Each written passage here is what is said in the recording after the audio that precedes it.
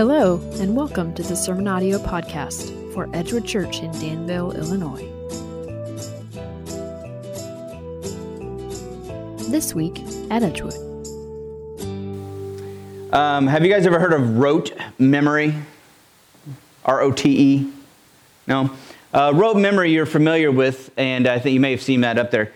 If I were to ask you to say this who's heard this before? All right. Somebody say it for me. Now, there's more to that, isn't there? But I don't remember the rest. Like, some people know there's like a whole like other part of this. Like, except like there's a whole nother like section to it. Does anybody know that? No? Okay, good. I'm not the only one. It's interesting though. Now, some of you said it a little bit faster. Some of you said it a little bit slower. But did you notice if we were to say this together? Let's all say this together.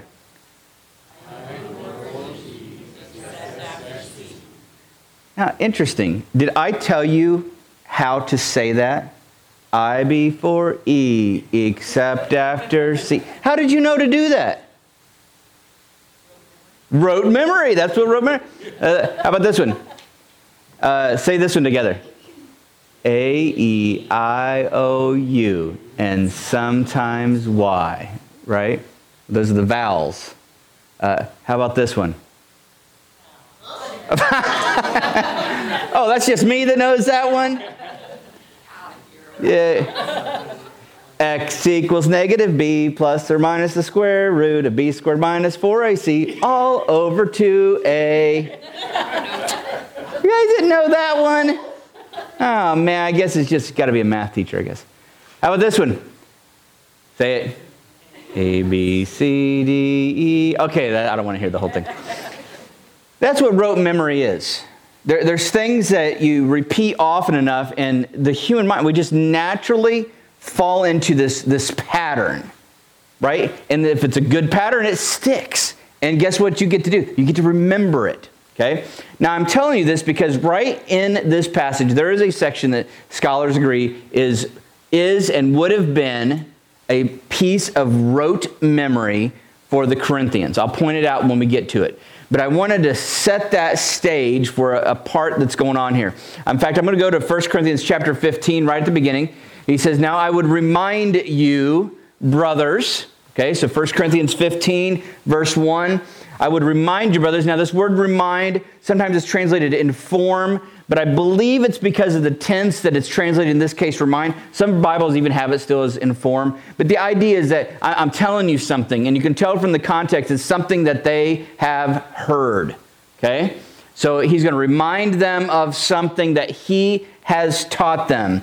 So brothers and sisters, he says, I'm going to remind you of something. And the thing that he's going to remind them of is of the gospel I preached to you. So the thing that he wants to remind them of is the gospel. Now, just for those of you that like to know where I'm headed, because some of you, I think, like it when I do this, I'm going to do some commentary, verses 1 through 11.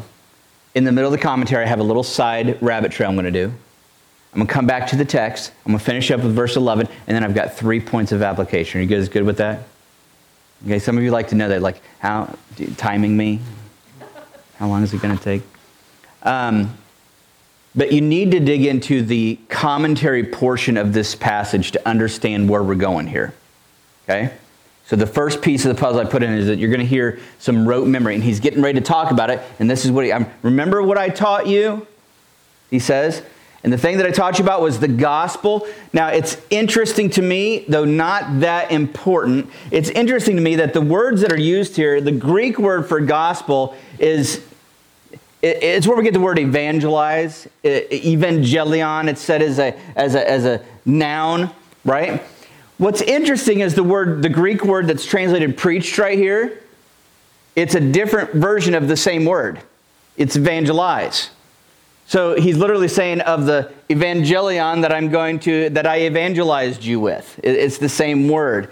It'd be kind of like if I said, you remember the message that I messaged you, right? It's kind of the same idea there, okay? So this is the thing. And he said, this is the gospel, the good news that I proclaim to you, I preach to you, I evangelize to you. I don't want you to forget it. I'm going to remind you of something important here. And it's the gospel that I preach to you. But not only did I preach it to you, you received it. So the people he's talking to, they heard it, but it didn't stop there. They received it. This word means they brought it in. They took it into themselves. They latched onto it, not just heard. They incorporated it into their lives. The gospel that I preached, you received. And now he says this, in which you stand. You've placed your feet, right? Firmly planted in the good news. And for good reason. It is the good news that they received. They're taking a stand on. And by which you are being saved. Right? This good news. Now this is an interesting phrase, don't you think? You guys okay? Did I lose Austin? No, didn't at all. Oh, okay. It seemed like he was having trouble back there. And you guys are also ADD. Everybody's like, what's going on back? What's happening? It was okay. I'm sorry. I'm just as bad, I guess. This is an interesting phrasing, though. I would say that most of you, when you talk about salvation, you'll say, are you saved? Or have you been saved? Or you might say, I've been saved. In the Bible, you don't see saved. Sometimes you see it used that way, but quite often you see it used this way. Present tense. Being saved. This is an interesting way to phrase it. It's important to understand the Bible speaks of salvation in all three tenses. Past, present, and future. We usually speak about it just in the one tense, don't we? I mean, we're talking about saved. You need to be, you need to get saved, right? Or I've been saved. We talk about it as this event. The Bible does not talk about salvation as simply an event, something that happens. It talks about it in all three tenses. We have been saved. We are being saved. And then quite often, in fact, I think you'll be surprised now that I've made you aware of this. If you start reading through the Bible, you'll see that quite often it talks about it in future tense. For those who are saved and are being saved, they're going to be saved as well. And you're going to hear all those tenses. You have been. You've been saved from the condemnation brought about by your own sin. You're being saved from the power of sin. You will be saved on that last day from the power of death, the sting of death. And I think that's so important when we know people who have recently, we're talking about people who've passed, right? And there's hope that they will be saved. Have you ever attached an if to your salvation? You know what I mean by that? I'm saved if. This is another way we don't talk quite often, but listen to what Paul says next. I would remind you, brothers, of the gospel I preached to you. You received, in which you stand. You're being saved if you hold fast to the word I preached to you. You're going to continue to be saved if you hold fast to the word I preached to you. Hold fast can be translated as keep, retain, restrain, hold on to, possess. It can even be translated as hold fast, like a captain of a ship maintaining a course. That gives me a good mental image. Can you see that? Holding fast. Have you ever seen, the captain of the ship and he's holding, the wind is blowing and he's got to maintain course and he's holding fast. That's the idea here. If you hold fast. So this word that I preached to you, that you received, in which you stand, and you're being saved, if you hold fast to this word that I preached to you. Do you talk about salvation that way? The Bible does. If you hold fast, you're going to continue to be saved. That seems weird to us, but I think it's hugely important. Because if the way we talk about salvation is different than the way the Bible talks about salvation, who ought to change?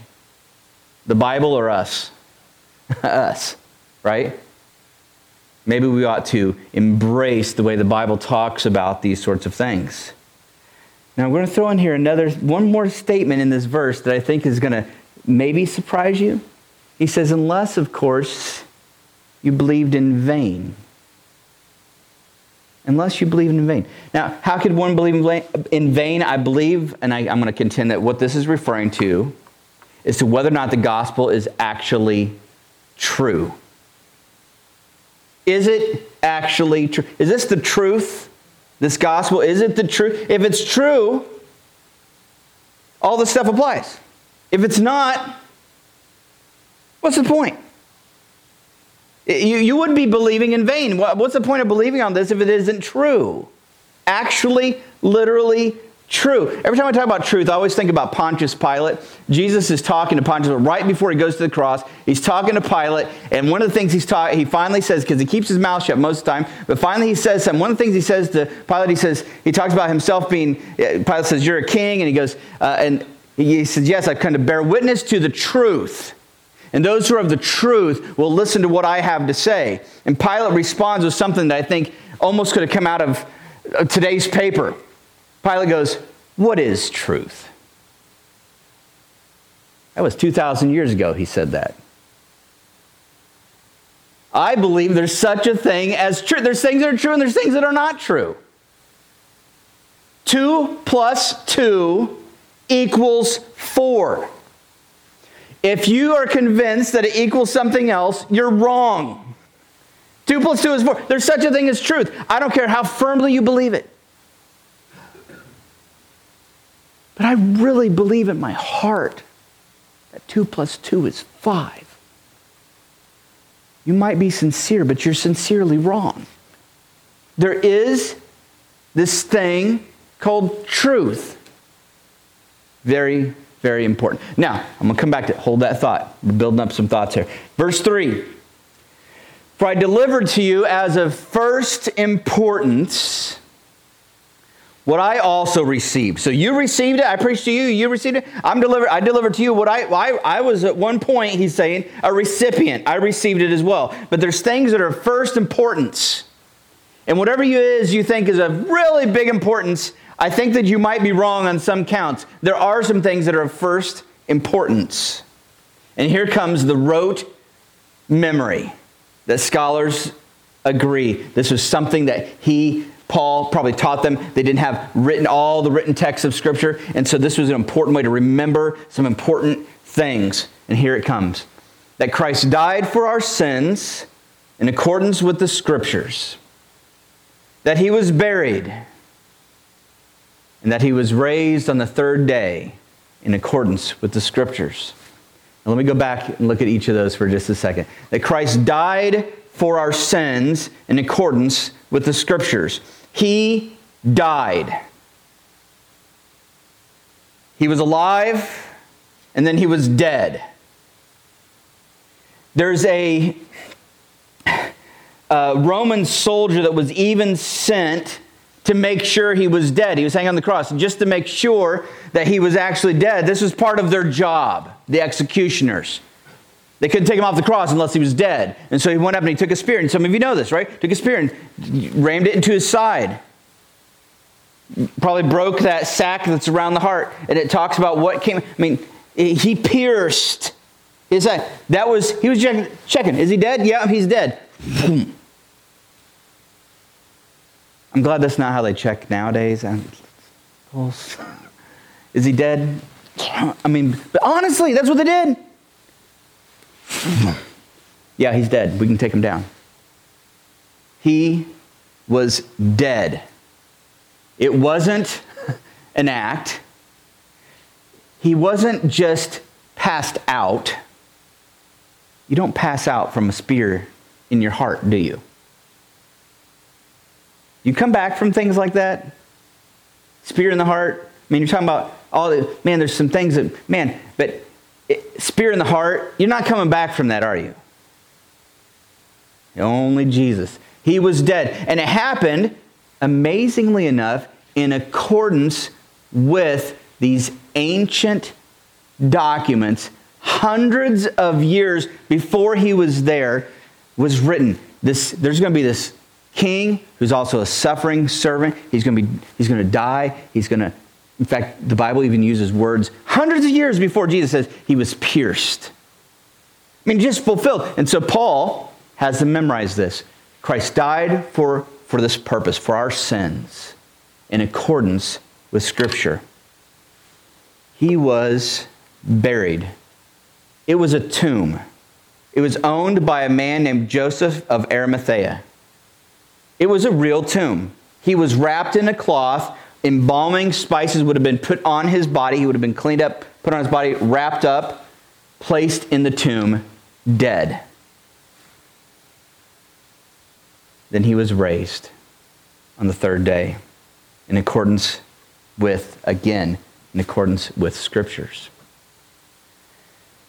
Rabbit trail time. Remember I told you I hit a rabbit trail?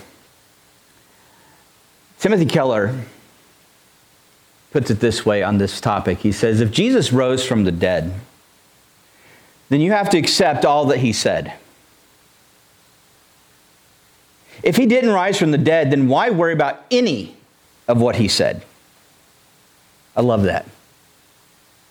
Let me put it a different way. There's another guy, dating back before Timothy Keller. He said it this way: if Christ is risen, then nothing else matters. If Christ is not risen, then nothing else matters. I really like that one too. That one, you got to chew on that one for a minute, don't you? Think about what he's saying. If there was this point in history where there was someone who made the claims that Jesus did and then was killed and put in a tomb, dead, and then came back, that changes everything. It's called, by some scholars, a trilemma. Now, you know what a dilemma is. I'm in a dilemma. Dilemma means like, I don't know what to do. What do you think, because you guys are so smart, what do you think a trilemma is about? And don't say, I have to try really hard. No. Tricycle. 3, right? 3 sides to something. Okay, so trilemma. There's 3 choices. And I'm going to tell you right now, I absolutely believe this. You have 3 choices with Jesus. You've got to go with one of these 3 options. Okay? Now, this trilemma was made famous by C.S. Lewis, but it actually dates back before his time period. The first one I have here is a guy named John Duncan. John Duncan in 1859 put it this way: Christ either, choice number 1, deceived mankind by conscious fraud. Okay? That's one option. Okay? Or he himself was deluded and self-deceived. He was crazy. Or he was divine, God, in the flesh. There is no getting out of this trilemma. And it's inexorable. Don't worry about that word. You can't get out of it, okay? You gotta go. If you actually read what Jesus says and what he teaches, those words, you have to make it, it's got to be one of these 3. Another guy, you probably heard of this one, Watchman Nee. I think that's a really cool name, isn't it? First name Watchman. Watchman Nee put it this way. He said, first, this was in 1936, first, if he claims to be God and yet, in fact, is not, he has to be a madman or a lunatic. See the same, right? Crazy. If you had somebody going around, I'm God. If I did that, you'd go, you're crazy. Right? No, Matt, you're not. You need something. Straight jacket? He claims to be God and yet in fact is not. He has to be a madman or a lunatic. Second, if he is neither God nor a lunatic, he's got to be a liar, deceiving others by his lie. I think some have done that, have they not, in history? They weren't crazy. They were pretty smart, man. They were developing a following. I am this. I mean, even think back way hundreds and hundreds of years ago, thousands of years ago, the pharaohs of old said they were God. They were not. Some of them were probably crazy. Others, I think, knew, I'm just a person, but people will, if I tell them I'm this, I will get their adoration. And so they lie, develop a deception. Maybe some of them believed it. I don't know. The third, if he's neither of these, if he's not crazy and he's not a liar, he must be God.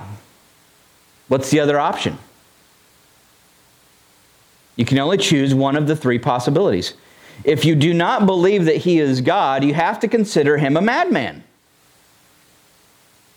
If you cannot take him for either of the two, you have to take him for a liar. There is no need for us to prove if Jesus of Nazareth is God or not. All we have to do is find out if he was a lunatic or a liar. If he's neither one of those, he must be the Son of God. That's Watchman Nee. Now, moving on to my favorite one, still on my rabbit trail, C.S. Lewis. C.S. Lewis, wonderful writer, brilliant.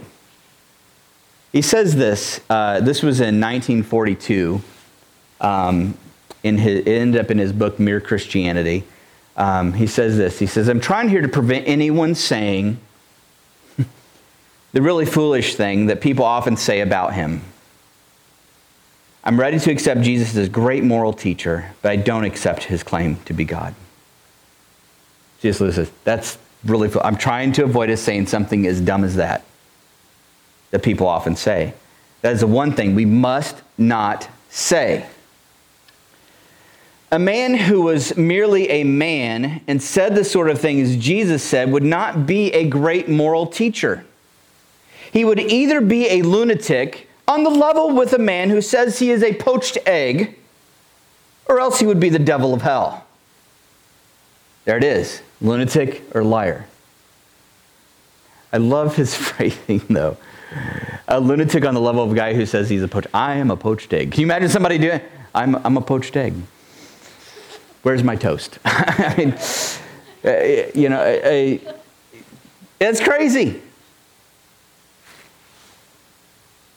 You must make your choice. Either this man was and is the Son of God, or else a madman or something worse. You can shut him up for a fool.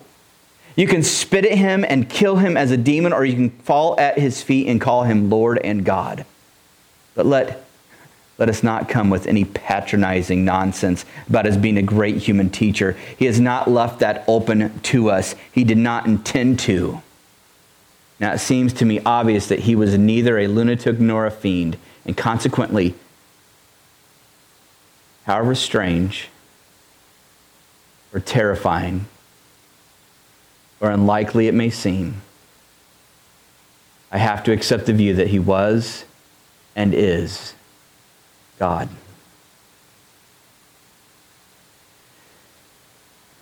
About 8 years later, C.S. Lewis, writing about the same thing, said this: we may note in passing,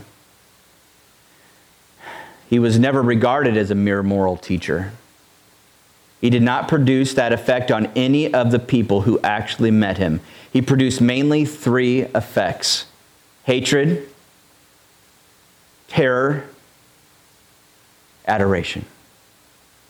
There was no trace of people expressing mild approval. I'll say it again. Christ is risen. Doesn't that become the defining factor?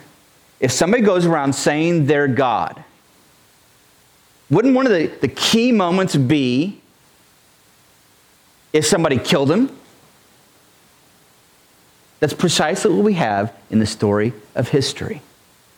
I love what happens next. So out of my rabbit trail, this sets up, because what happens next, what Paul does next, for me personally, as someone who is a lover of science, mathematics, and like I said, truth, 2 + 2 = 4. I love solid, this is real, this is true, these things are right. I like witnesses to things. I spend my days as a dean. Somebody comes and tells me something. I take witness statements all the time. I'm like, I need a witness statement. Do you have anybody else that saw it? I'm not going to take your word for it. I mean, I want to know the truth.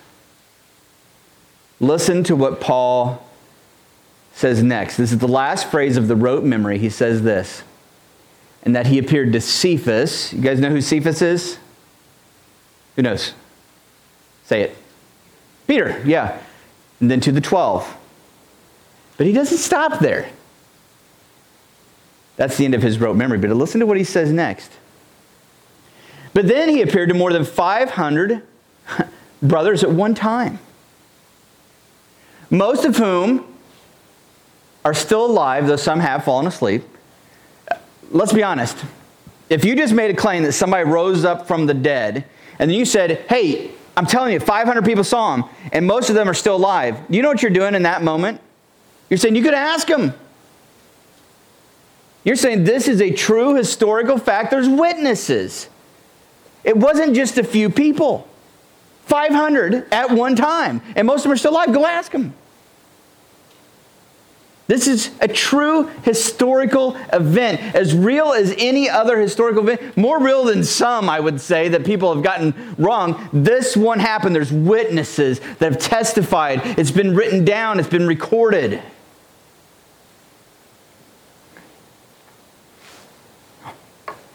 And then he appeared to James.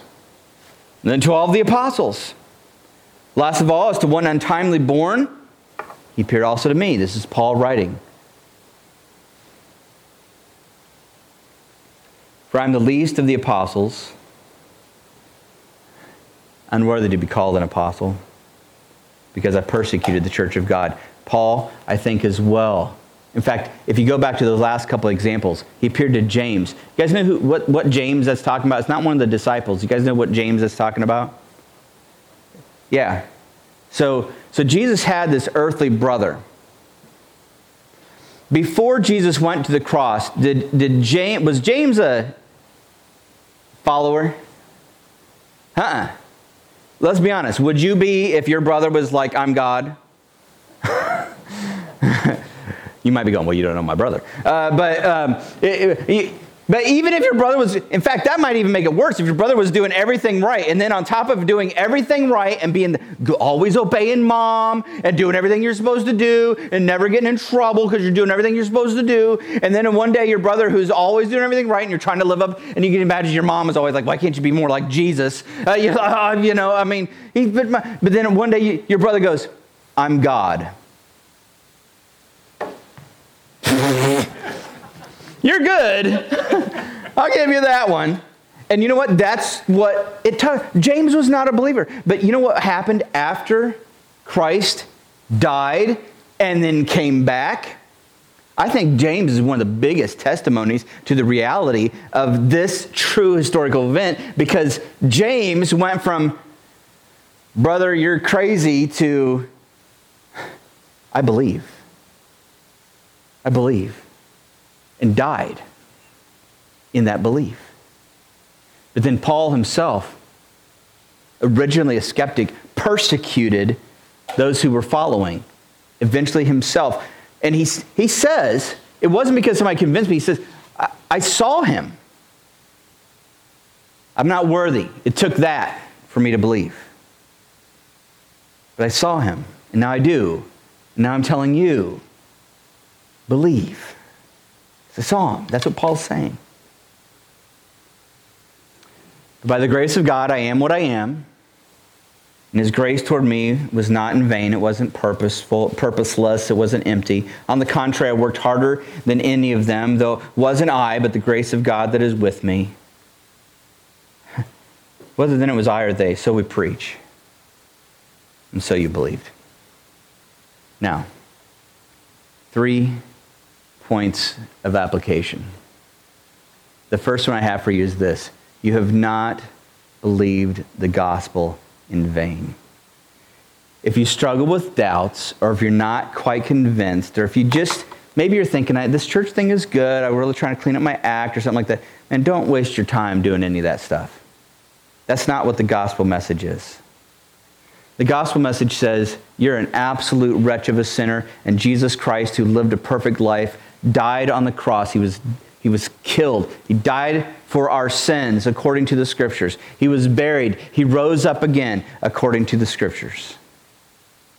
The gospel message is that we can't do it, but he did it, and we're just putting all of our confidence in him. But if you have doubts, you go, I don't know if that, is that really true? Or maybe you've been looking at church wrong. You've been thinking church is that place where you go when you're trying to be a better person. That's not what it is. That is not what it is. Jesus was not just a good moral teacher. He's our Savior. He's our Savior. And we come here to church because we believe that that true historical thing happened, and we believe that's our only hope. You have not believed the gospel in vain. If you struggle with doubts, let me know. Honestly, if you're like, I hear what you're saying, Matt, but first of all, please don't get your theology from movies and television. Okay? I don't know if you know this, or even the internet. Did you know that not everything on there is true? Did you guys know that?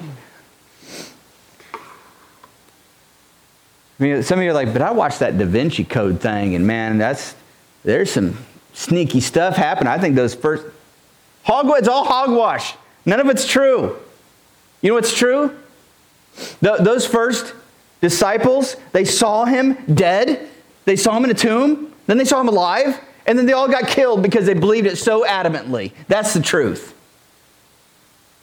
There are thousands of copies of these old documents that have been written and maintained, and people have died to make sure. And I'm telling you, that's the truth. And you go, yeah, but there's a lot of other gospels that didn't make it in. And no, that's not true. There aren't any other ones.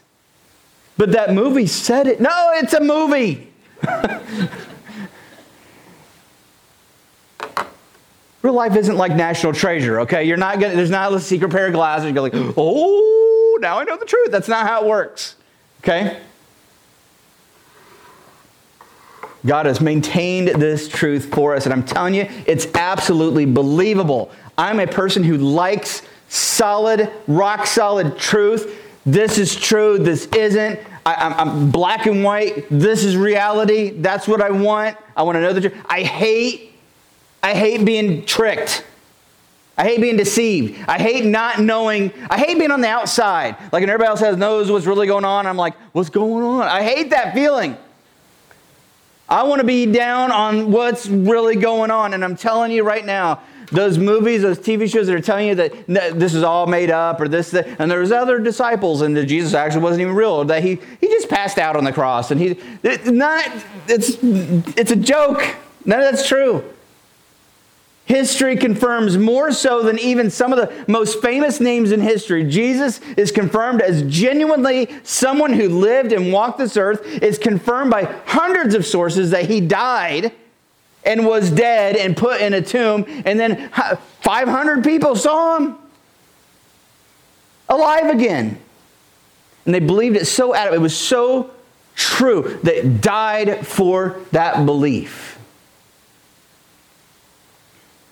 I get a little passionate about that, could you tell? But I'm telling you, it's just true. I get so fed up with the people are like, yeah, but I think that, and there's no basis for it. There's no basis for it. No, okay. Take it back in, Matt. Calm down. Number 2, not believe the gospel in vain, but number 2, you must hold fast to the word of the gospel. This is confusing for some of you because you've been taught, you've grown up, like salvation is this thing that God does, and you're absolutely right, it is. But it's also something that the Bible talks about. Hold on. The Bible says, work out your salvation with fear and trembling. And it says, why? Because God is working in you both to will and to do according to his good pleasure. The only way I reconcile this idea, hold fast. The only way I reconcile it is the example. I've given this example before. I always talk about my kids when they were little, right? And I'd swing them around, or like I'd hold on to them like this and fly them around the room. You guys remember that, right? Do we need to do it when we get home? Maybe you can do it for me. I'm ready. One of you get on each side. Come on, let's do it, Dad. But I can remember flying them around, doing these different things. I'm not going to drop them. I had them. It was all me. They, I think, knew that. And yet somehow they would also hold on. I can remember my favorite one was when I was flying them around and I put my thumbs up, right? I've told you guys this before, right? Put my thumbs up and they would hold on to them. And I never told them to do this, but they would, they'd go, they'd be sitting there in my hands and hold my thumbs up, flying around the house, as if they were actually steering me. They weren't steering me, but that captures in my head, I think, what's going on here. Like a child, hold fast to Jesus. Hold fast to what God has done. Hold fast to this truth, the word. That's what it literally says. Hold fast to the word that was preached to you. Hold fast. Like white-knuckled, hold fast. You're not really worried because you know he's got you. But you still hold fast. Cling to it.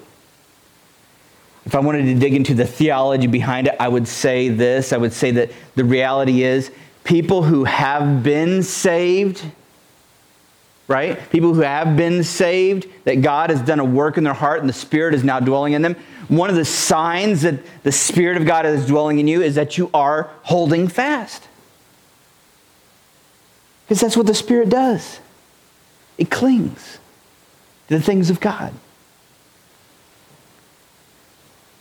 Don't let go. Finally, this. The gospel, that's what it says, by which you're being saved, this word of the truth, by which you're being saved, the gospel will save you. Now, this is my final point, and I'm going to end on this, but even this morning as I was sitting here, I was thinking there's so much more to this final point that I could go into, because this idea, what you're looking at on that screen right now, the gospel will save you.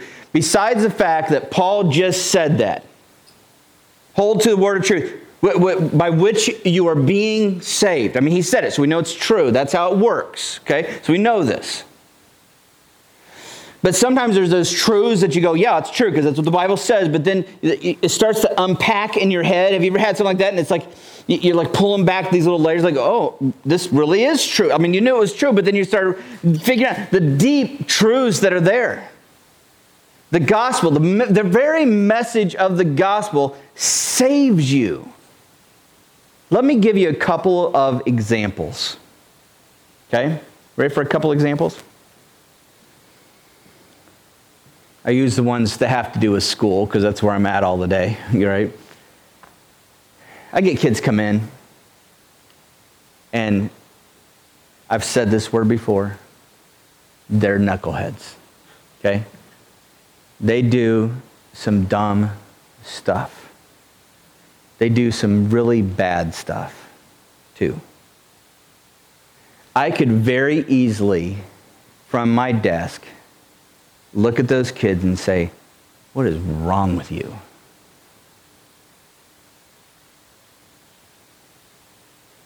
One of the reasons, I would say the key reason why I don't, that I have opportunities, I'll quite often, I'll get a chance to bring this up with these kids, because I'll have them say, Mr. Harmless. They go, I like coming in here because you listen. That's one of the ways they'll put it. I like coming in here because you understand. They'll put it that way. Sometimes I do. I'm going to be honest. There's some things I do. I don't get it. But there's something that's happening that's translating to them as this dean guy has grace for me. There's these other teachers that have seen me and they see me and they just and I'll have them tell me, they're like, man, he just hates me. I don't think that's probably true, but that's what they get. That's what they see. That's what they perceive. And I want to tell you right now, it's not because of anything in me. It's because of what I'm putting right here, the gospel, the good news. Think about what the good news is. Jesus, who was perfect, died on the cross for our sins. That's the piece of information. He died for our sins, according to the Scriptures, was buried, and he was raised on the third day in accordance with Scriptures. That truth, that Jesus, who is perfect, died for my sins, that reality gives me, because I believe it's true, it gives me grace for whatever it is that they're doing. Even the things that I would normally go, I don't get it at all. I still have grace. Why? Because that's the gospel. I mean, it's all based on that for me. It's all based on that for you.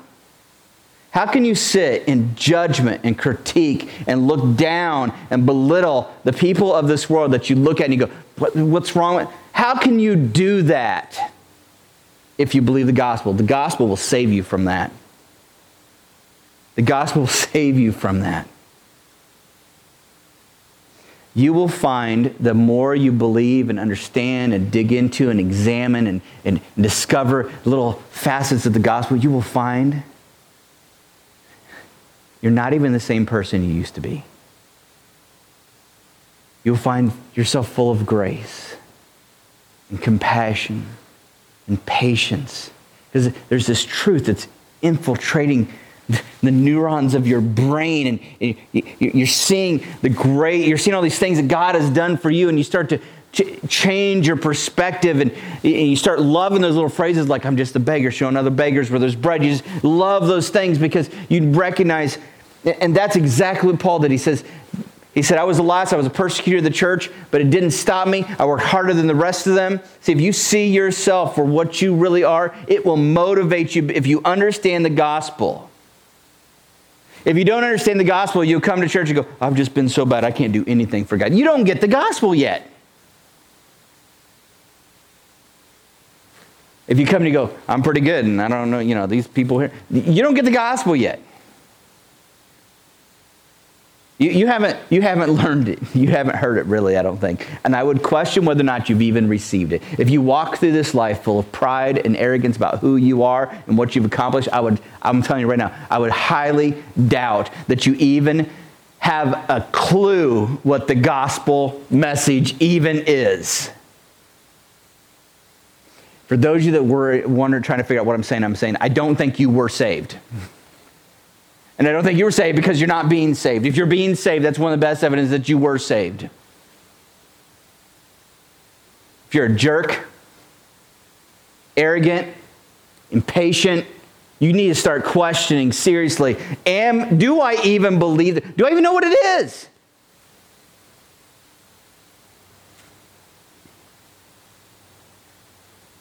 Now, we're going to close with this. Let me go back. Let me get my clicker here. Let me go back to our piece of rote memory. Way back at the beginning. There we go. Oh, you know what? It includes the part with Peter. I got to go find that one now.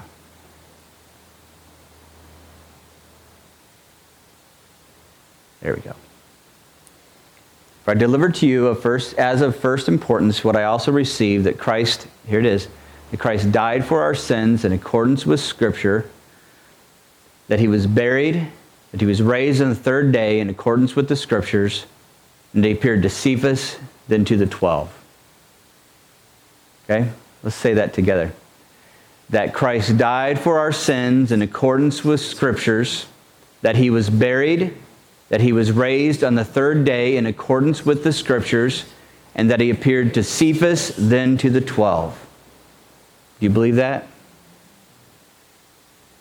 It happened. It's true. He died. He was buried. He rose, and there's witnesses. It really happened. So let's think and remember that. We're going to do that together today. What does Christ say when he breaks this bread? Anybody tell me? Yeah, both. I heard both parts. Right? This is my body. Right? So picture Christ with his disciples before he goes to the cross. It's about to happen. They're still not quite seeing it. They're still thinking, man, he's a great rabbi. He's teaching us all kinds of things and just turning our world upside down. We're figuring out new things.